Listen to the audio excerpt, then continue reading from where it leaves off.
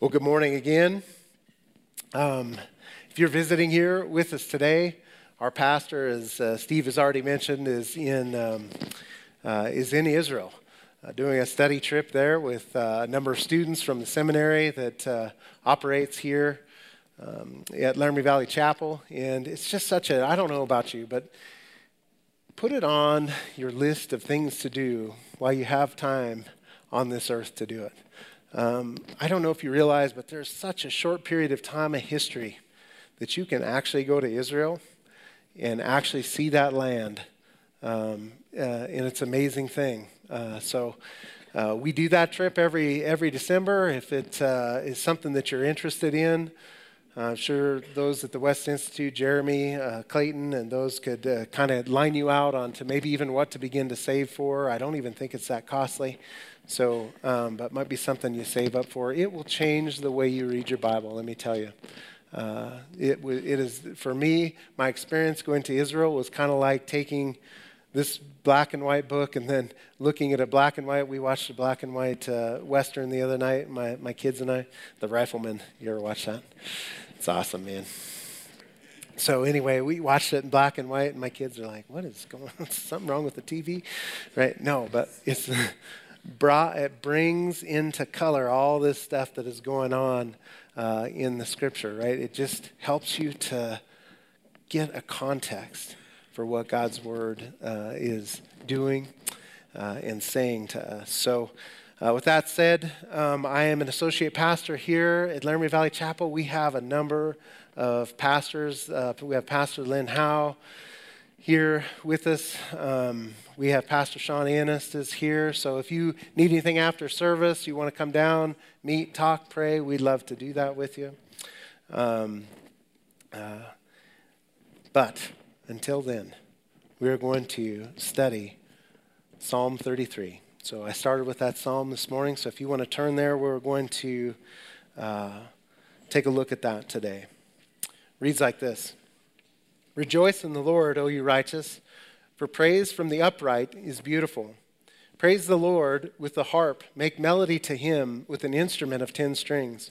Sing to him a new song. Play skillfully with a shout of joy. For the word of the Lord is right, and all his work is done in truth. He loves righteousness and justice. The earth is full of the goodness of the Lord. Verse 6, by the word of the Lord the heavens were made, and all the hosts of them by the breath of his mouth. He gathers the waters of the sea together as a heap. He lays up the deep in storehouses. Let all the earth fear the Lord. Let all the inhabitants of the world stand in awe of him. For he spoke, and it was done. He commanded, and it stood fast. The Lord brings the counsel of the nations to nothing. He makes the plans of the peoples of no effect. The counsel of the Lord stands forever, the plans of his heart to all generations. Blessed is the nation whose God is the Lord, the people he has chosen as his own inheritance. The Lord looks from heaven. He sees all the sons of men. From the place of his dwelling, he looks on all the inhabitants of the earth. He fashions their hearts individually. He considers all their works. No king is saved by the multitude of an army. A mighty man is not delivered by great strength. A horse is a vain hope for safety. Neither shall it deliver any by its great strength. Behold, the eye of the Lord is on those who fear him, on those who hope in his mercy, to deliver their soul from death and to keep them alive in famine. Our soul waits for the Lord. He is our hope and our shield. For our heart shall rejoice in him, because we have trusted in his holy name. Let your mercy, O Lord, be upon us, just as we hope in you. Father, as we consider this psalm, what an amazing thing that you have called us to rejoice. Not because, Lord, you are doing something either great or we're experiencing something great or not so great in our lives, Lord, but because you are God. We rejoice, Lord. We come together as your body, as your church, as those who have been called out of this world to rejoice in you. Lord, that we might have lives, I pray, that reflect that. Help us today. Help me, Lord. Fill me with your Spirit as I look to your word to encourage your people, to encourage myself, God, as we move forward into this time where we celebrate you coming to this earth. Lord, help us do this, I pray, in Jesus' name. Amen. Well, let me ask you a few questions. I am doing this in order to reset. We come to the end of this year. I always start thinking about amazing things. It's kind of the end of the year, but we think yet about God himself who becomes a man. At the same time, we maybe think of all the things that have drug us down, and we might want to say goodbye to this year, right? And hello to a new one. But let me ask you some more personal things just about why you're here today.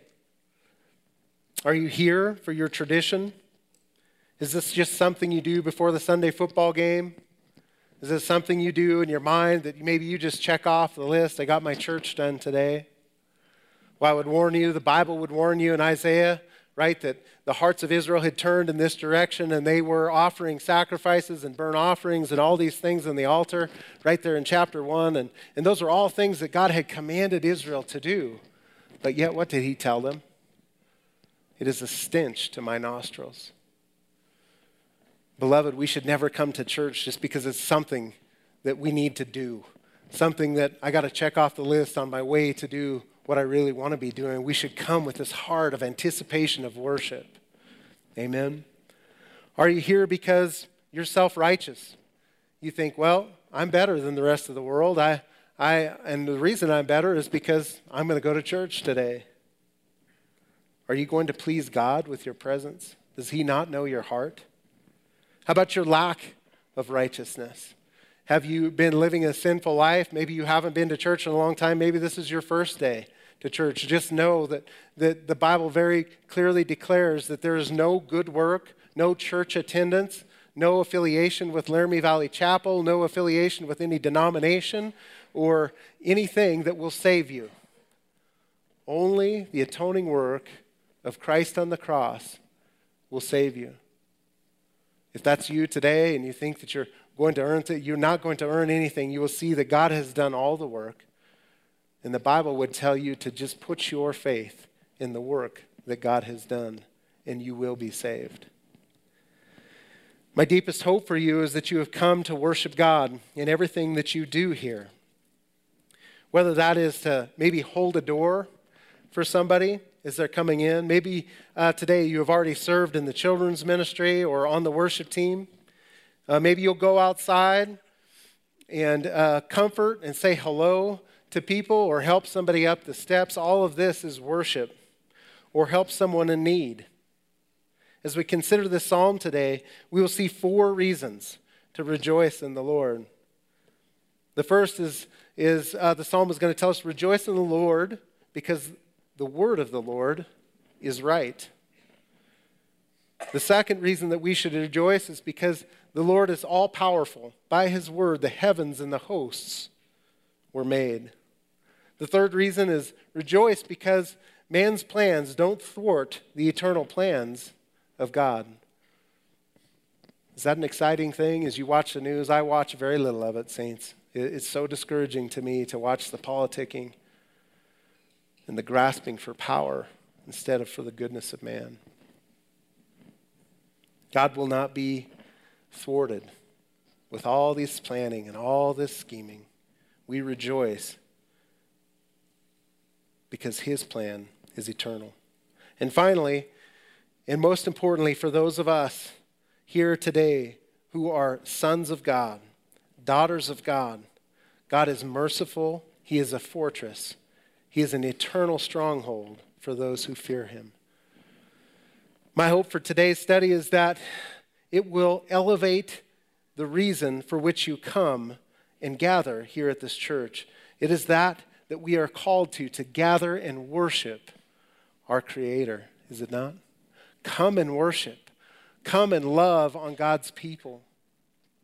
Come and worship the Creator. As we draw ever closer to celebrating God himself, manifesting himself. I so struggle with that word. You guys struggle with that word, manifesting? God himself manifesting himself in the person of Jesus Christ, let us be reminded that God is God and we are not. God is creator and we are created. Pause for just a moment and think we have what you might call a manger sitting out in the connector out here. It's like this little wooden thing, right, where you might look like a bassinet. Well, I want you to know, right, I've appealed to Paul and those who are in Israel. Will you bring home a real manger? Do you guys know what a manger is? Right? It's this stone trough. It's a piece of stone that they whittle out a trough, right? So what? Animals can drink water. Ponder for a second. John 1 says, in the beginning was the Word, and the Word was with God, and the Word was God. Nothing was created that is created without him. Jesus Christ himself spoke into existence the worlds, the things that we experience. And yet he is going to humble himself, as Philippians 2 says, come in the form of a naked baby, get laid inside a water trough for pigs and cows and sheep. And that's the Savior of the world. The Bible encourages us there in Philippians 2 that we should treat others better than we treat ourselves in light of this very fact. That if God himself would humble himself to treat us that way, we ought to treat each other that way. Amen? When we come and we rejoice and we come to gather together as God's church, we come to worship, we come to give. That is my hope and my heart for today. That is to worship our Creator. It is because of this eternal truth that we come together. It is for who God is. He is infinite. He is eternal. He is holy, completely and totally set apart. He is omnipresent. He is omniscient. He is omni-everything. I read in my study one commentator that it's actually, and I totally agree, completely foolish for us to even try to ascribe words to these infinite values of who God is. How can we imagine that he exists in eternity right now, but yet he is in time? He is not bound up. He's not moving from one person to the other. He is every bit as much in Sean right now as he is in the man sitting in the back seat. He knows all that you're doing, every cell in your body, every hair on your head, everything that is going on inside of time, outside of time. How should I explain that to you? That is God. It is who we come to worship. Amen? These are weak and feeble words. Infinity, eternity, holiness, some way for us to try to grasp who God might look like. Let's take a look, or actually just listen with me, because I went a little long in the first service, so I'm not going to have you turn there. But in the Acts of the Apostles, chapter 17, verses 22 through 25 say this: Then Paul stood in the midst of the Areopagus and said, Men of Athens, I perceive that in all things you are very religious. For as I was passing through and considering the objects of your worship, I even found an altar with this inscription, To the unknown God. Therefore, the one whom you worship without knowing, him I proclaim to you. God, who made the world and everything in it, since he is Lord of heaven and earth, does not dwell in temples made with hands, nor has he worshipped with men's hands as though he needed anything, since he gives all to all, life, breath, and all things. He is the source of everything. Everything you experience, God is the source, the life. Paul says here that God who made the world and everything in it. But pay attention here to verse 25. He says, Nor is he worshipped with man's hands, although he needed anything. I want you to think about that, brothers and sisters, for just a second. God needed nothing. He doesn't need your worship. I hope that shakes you up just a little bit. We add nothing to God. Let that sink in for a second. We add nothing to God. God's not feeling lonely somewhere up in heaven or however you might try and describe it, and then we worship a little bit and he feels better about himself. God is God. He is the producer of all life. We come and we worship not because he needs to be built up, but because he deserves to be worshiped. Amen? God is God. He is completely content within himself. He needs us not. Our worship doesn't make him more God. Our service doesn't make him more powerful. Like Paul says, as though he needed anything. Our God needs nothing. We get to come. We get to worship because of his great love for which he loved us. We come and we set aside the burdens and the struggles and the health issues, right? And we worship our God. Amen.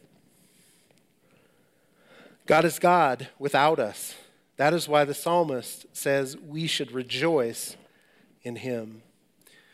So I hope this has challenged your thinking a little bit. Hopefully it's reset kind of how you think about yourself and maybe helped you today to remember the grandeur, the reality of who God is and his infinitude, to set us right, that we might worship right, that we might hear this psalmist's heart.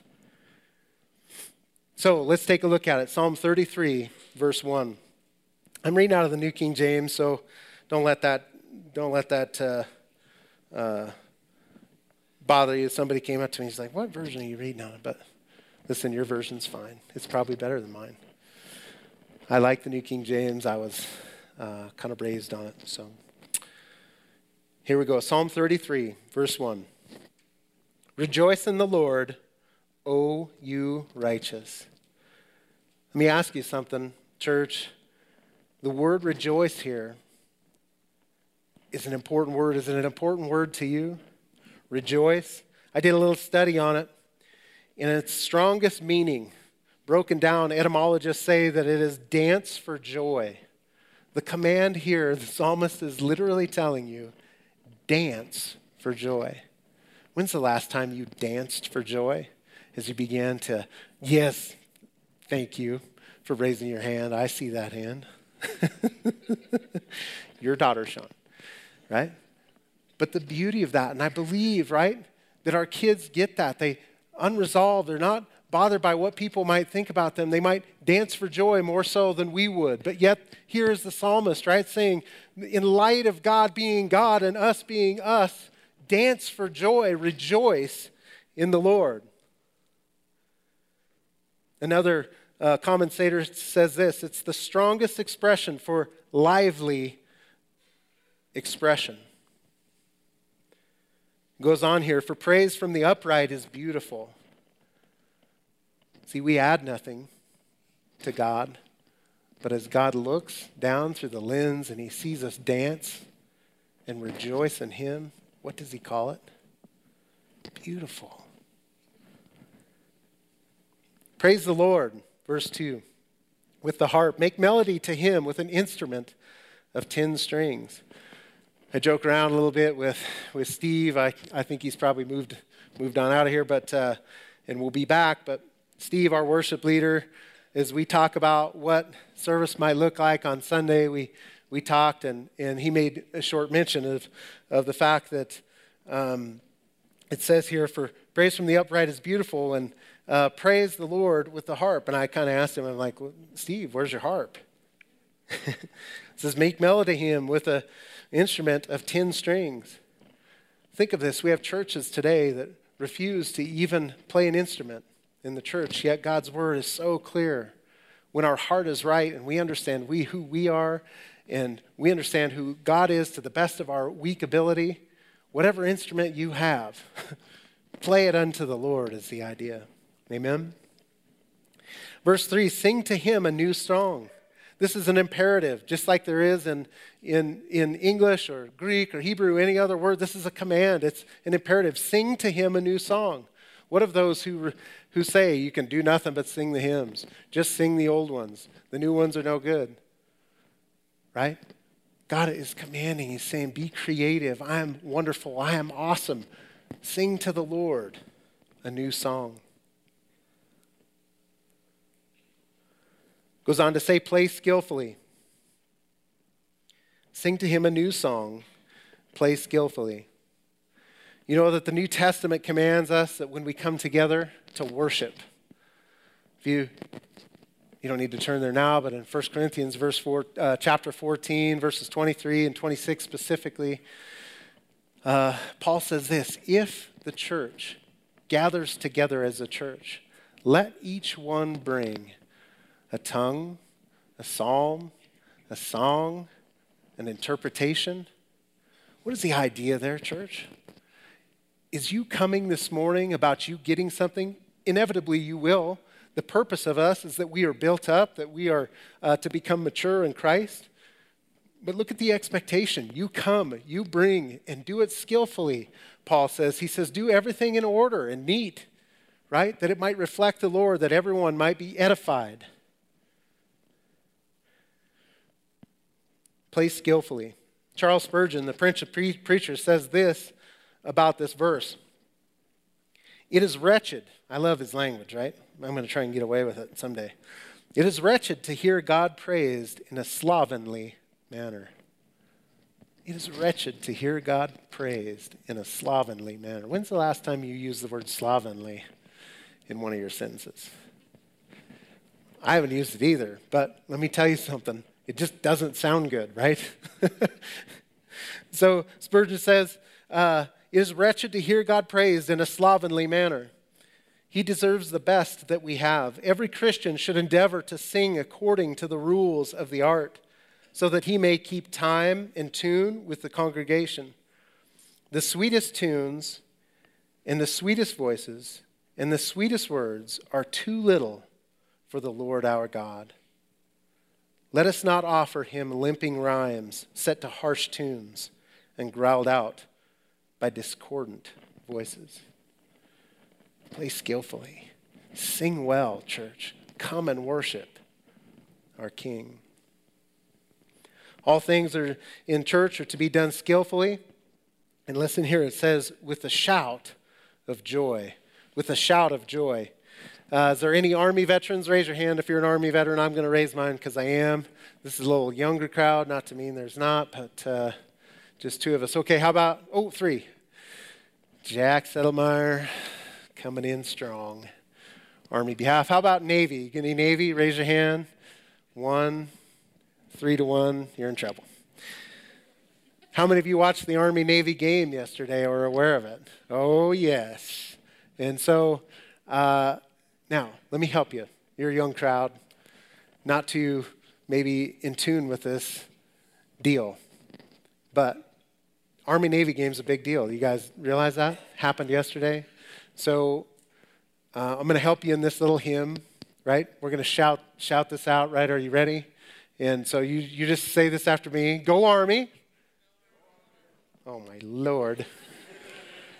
Now I know I'm in a Baptist church. Are you ready? Go Army. Go Army. Beat Navy. Sorry.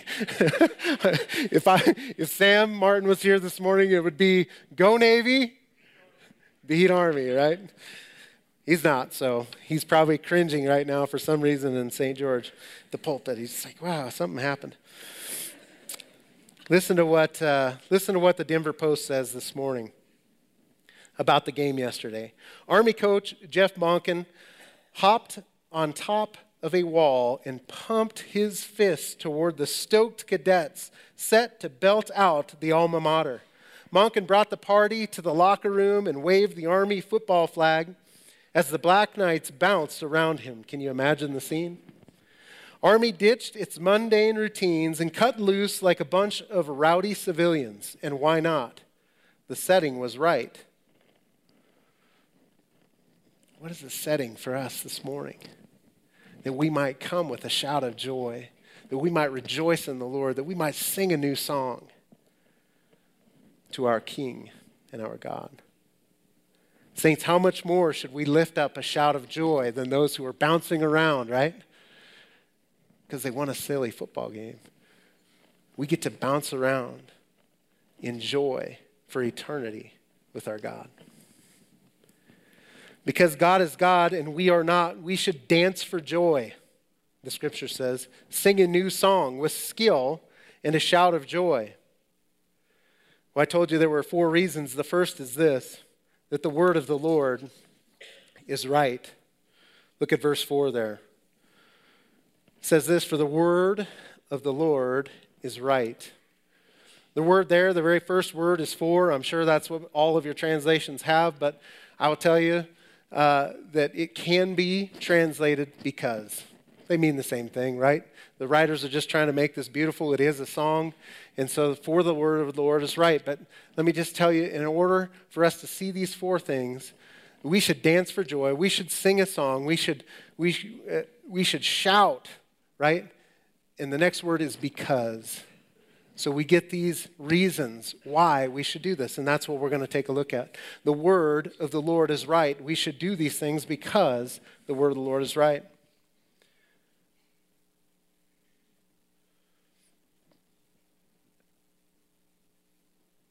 In this anything goes Western worldview that we live in, postmodern, nothing's right, nothing's wrong, live however you want to live, right's left, left is right, boys are girls, girls are boys, and we're told to expect that, then that's the truth. This book has sole authority in the Christian's life. It is not the opinion of a man. It is the very word of God. It grounds us. It's our fortress. It is the only thing that is immovable in an immovable world. Lest we think that the inspiration of the scriptures was something nominal in experience. Look at what the prophet Jeremiah's experience of the word of the Lord coming into him was. It was a wearisome thing, saints. This book didn't just come about. God induced the Spirit of God into men who wrote. Every prophet of the Old Testament starts something like this, and the word of the Lord came to. And you turn to your epistles, Paul, an apostle. It's the same. It's the same literary term that sets them apart. It's not a normal thing. Look at what Jeremiah says, and you don't have to go there, but Jeremiah chapter 20, verse 7. I love that Jeremiah takes just a moment and he expresses in his heart of hearts, he's definitely a feeling kind of guy. So grateful for that in all the prophets because he takes just a moment and he gives us a feeling for what it looks like for the word of the Lord to come on to a man. It says this in verse 7, O Lord, you induced me. If you're a lady and you've ever been pregnant and ever been getting ready to give birth, and things are getting late and that causes all kinds of health problems or concerns, the doctors will do what? They've got drugs and they'll come along and they will put those drugs into your body and it induces, right? It forces your body to go into labor. That's the language that's being used here that Jeremiah says. He says, Lord, you induced me and I was persuaded. You are stronger than I and I have prevailed. I am in derision daily. Everyone mocks me. Can you feel Jeremiah? He's going out, right? He's literally being forced to speak these words and people hate him and his life is being threatened, but he can't stop saying what God has put inside of him. For when I spoke, he says in verse 8, I cried out, I shouted violence and plunder, because the word of the Lord was made to me a reproach and a derision daily. Pay attention here, saints, to verse 9. Then I said, listen, Jeremiah says this, I will not make mention of him, that's the Lord, nor speak any more in his name. But his word was in my heart like a burning fire shut up in my bones. I was weary of holding it back, and I could not. The book that you hold in your hands, that's how it was produced. The prophets, the apostles, weren't just having a good day and thought they had a little time to write, so they jotted down a few things. The Spirit of God induced these men to write these words. They are not normal. They are not natural. They are right out of the throne room in heaven. I tell my boys this. I've told you guys this before, that if you were sitting today in our living room with God and asked him, what would you say? He would say, I would say this. The word of the Lord is right. It is truth. It is what we can put our feet on. If it goes, then so do we. And all his work, it says there in verse 4, is done in truth. Verse 5, he loves righteousness and justice. Interesting, right? Our righteous acts don't build God up. We've already expressed that, right? But he loves it, that we would do it. And guess what? He also loves justice. When we look at the things that go on in the world and we have very little to no control over any evil thing, what I can take solace is that I know that God is a just God and he will judge that justly. Amen?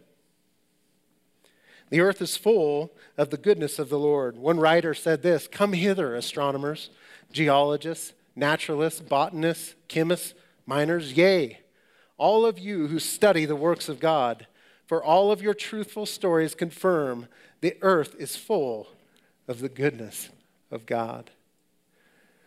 Just last week or 2 weeks ago, whenever we were at Thanksgiving, my parents had on Blue Planet or Planet Earth, one of them anyway, and I'm always fascinated. I love to watch all that. Unfortunately, it's done through this lens of evolution, but I find it so amazing that, you know, how I don't know, what is the guy, kind of a British guy, I don't know, English guy, something, but what's his name?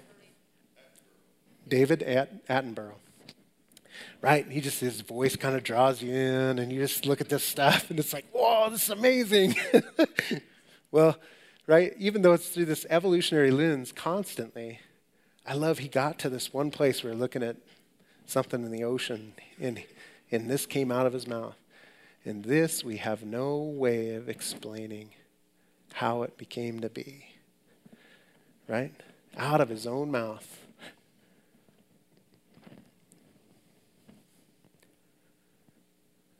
The earth is full of the goodness of the Lord. God is God, and we are not. We should dance for joy. We should sing a new song with skill and a shout of joy, because the word of the Lord is right. He loves righteousness and justice, and the earth is full of his goodness. Another reason that we should rejoice in the Lord is verses 6 through 9. It says this, by the word of the Lord the heavens were made, and all the host of them by the breath of his mouth. My preparation for this, I was listening to some preaching actually on Job, chapter 38 and following, as God is responding to Job and essentially asking him, where were you, Job, when I spoke the universe into existence? Well, in light of that, this preacher used this story, and I'd like to not make light of it, but share it with you. There was a believer who was a physicist and an astronomer. He went to one of the world's finest watchmakers and asked him to design and build a working model of our solar system.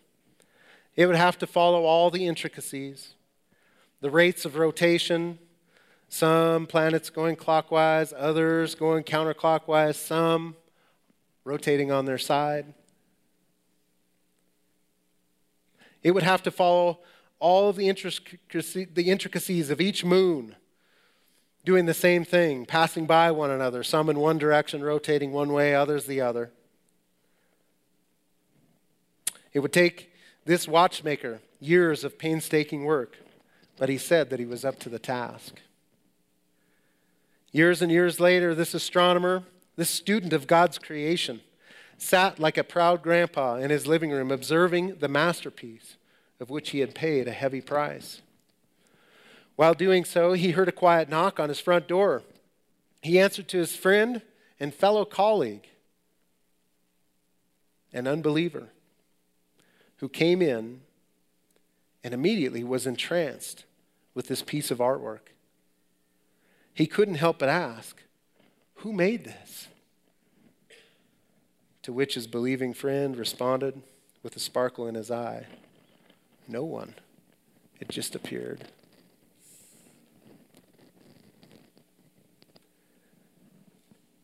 Romans 1 says that the world suppresses the truth, I would say, in their willingness to be unrighteous. They know by creation God says he will judge because you know that the worlds were spoken into existence. And you have to suppress that truth in your desire for unrighteousness because God has put it in you.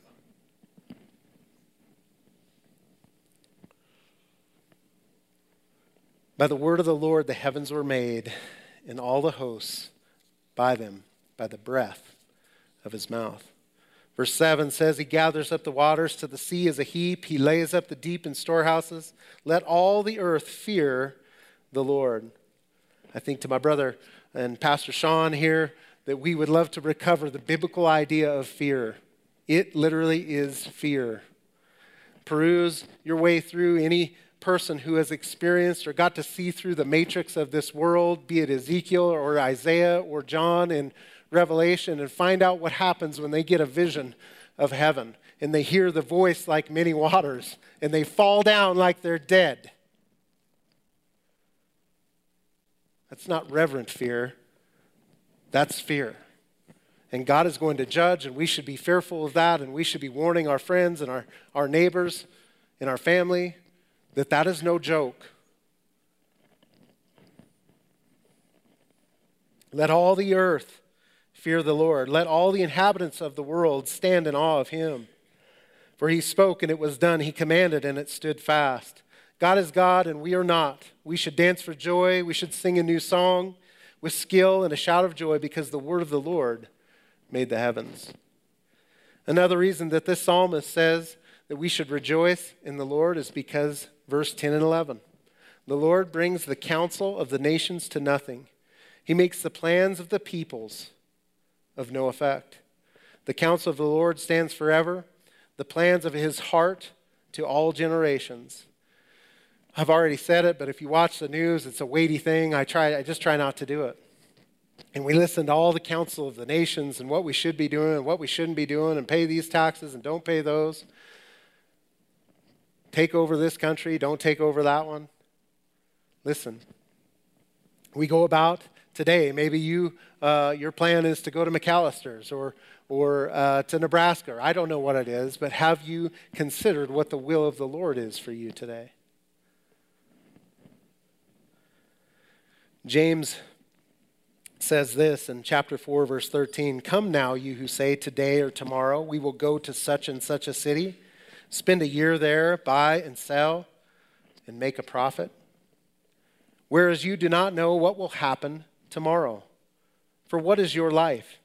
It is even as a vapor that appears for a little time and then vanishes away. Instead, you ought to say, if the Lord wills, we shall live and do this or that. But now you boast in your arrogance. All such boasting is evil." When we gave our lives to Christ, listen, believers, we gave it away. I ask, should I spend this money? I ask, should we go to this place? I ask, should we do this in ministry? Because it's the will of the Lord that I'm concerned with. In the end, that's all that's going to matter.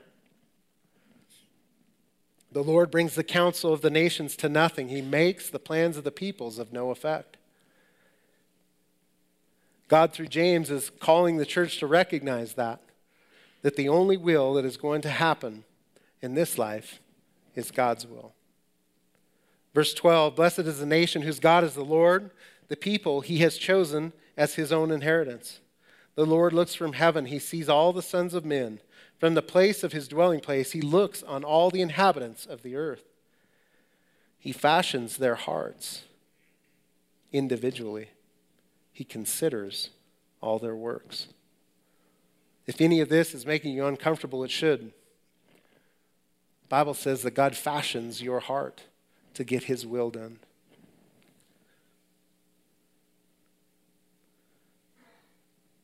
God is not confined to the will of man. He made them. He is in them, and he understands us all. No king, it goes on to say, is saved by the multitude of an army. A mighty man is not delivered by great strength. A horse is a vain hope for safety. Neither shall it deliver any by its great strength. Even when the world looks like everything's going our way, we're Americans, we're the big dog on top. Listen, if you put your hope in that, the Bible says it's a vain hope. Our hope is in the Lord. Amen? God is God and we are not. We should dance for joy. We should sing a new song with skill and a shout of joy because the counsel of the Lord will stand forever. It is not temporal like ours. We've made it to the final reason for dancing, singing, and shouting. We should do all this because of God's unending mercy. Amen. Folks, recover in your hearts a biblical understanding of mercy. Recover in your hearts a biblical understanding of manhood, what it means to be a human being, separated from God, but because of his mercy, because of his love, that he has loved us. That is our fortress. That is our strong tower. That is the only thing we can run to. There is no righteous thing that we can do. So we come, and why do we praise? Because there is nothing we can do. We praise. It brings us to this beautiful place in our lives where we recognize there's nothing I can add to God. There's nothing I can do to deserve his favor. There's nothing, right? But God, who is rich in mercy because of the great love of which he loved us with, Ephesians 2.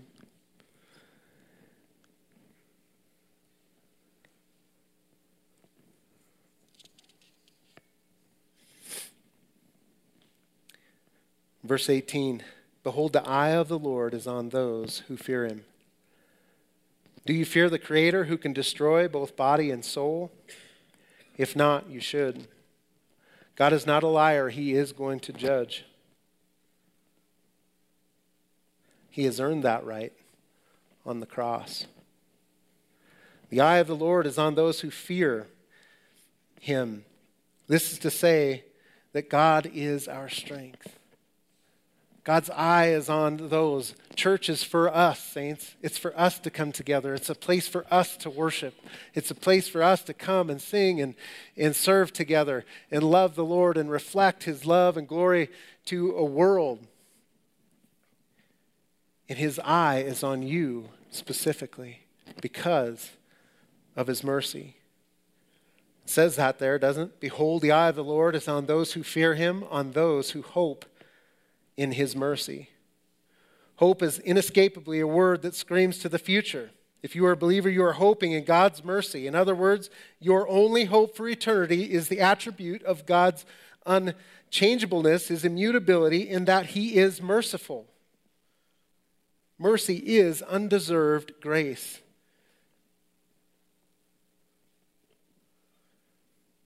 Verse 19, to deliver their soul from death and keep them alive in famine. Our soul waits for the Lord. He is our help and our shield.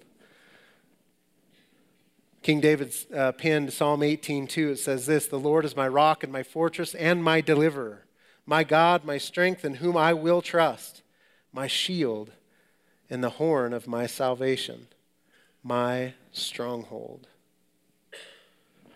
Do you know what it is to have a fortress? One that's unmovable. One that will never change because it's built in the character of God. If you reach out today maybe you are not a believer. You do not know Christ. You have not accepted him as your Savior. Well, that's mercy. God has given his Son to have mercy on you. And as simple as it seems, we cannot work it up in our own minds. He just says, if you will believe that, confess it with your mouth and believe it in your heart, not you might be saved. He says, you what? Will be saved.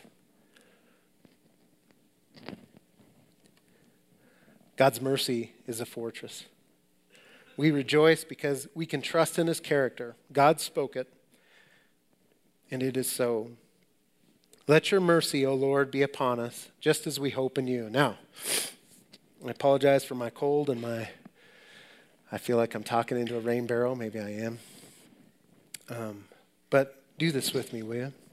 Repeat after me. Let your mercy, O Lord, be upon us, just as we hope in you. Now, raise your voices a little bit. Let your mercy, O Lord, be upon us,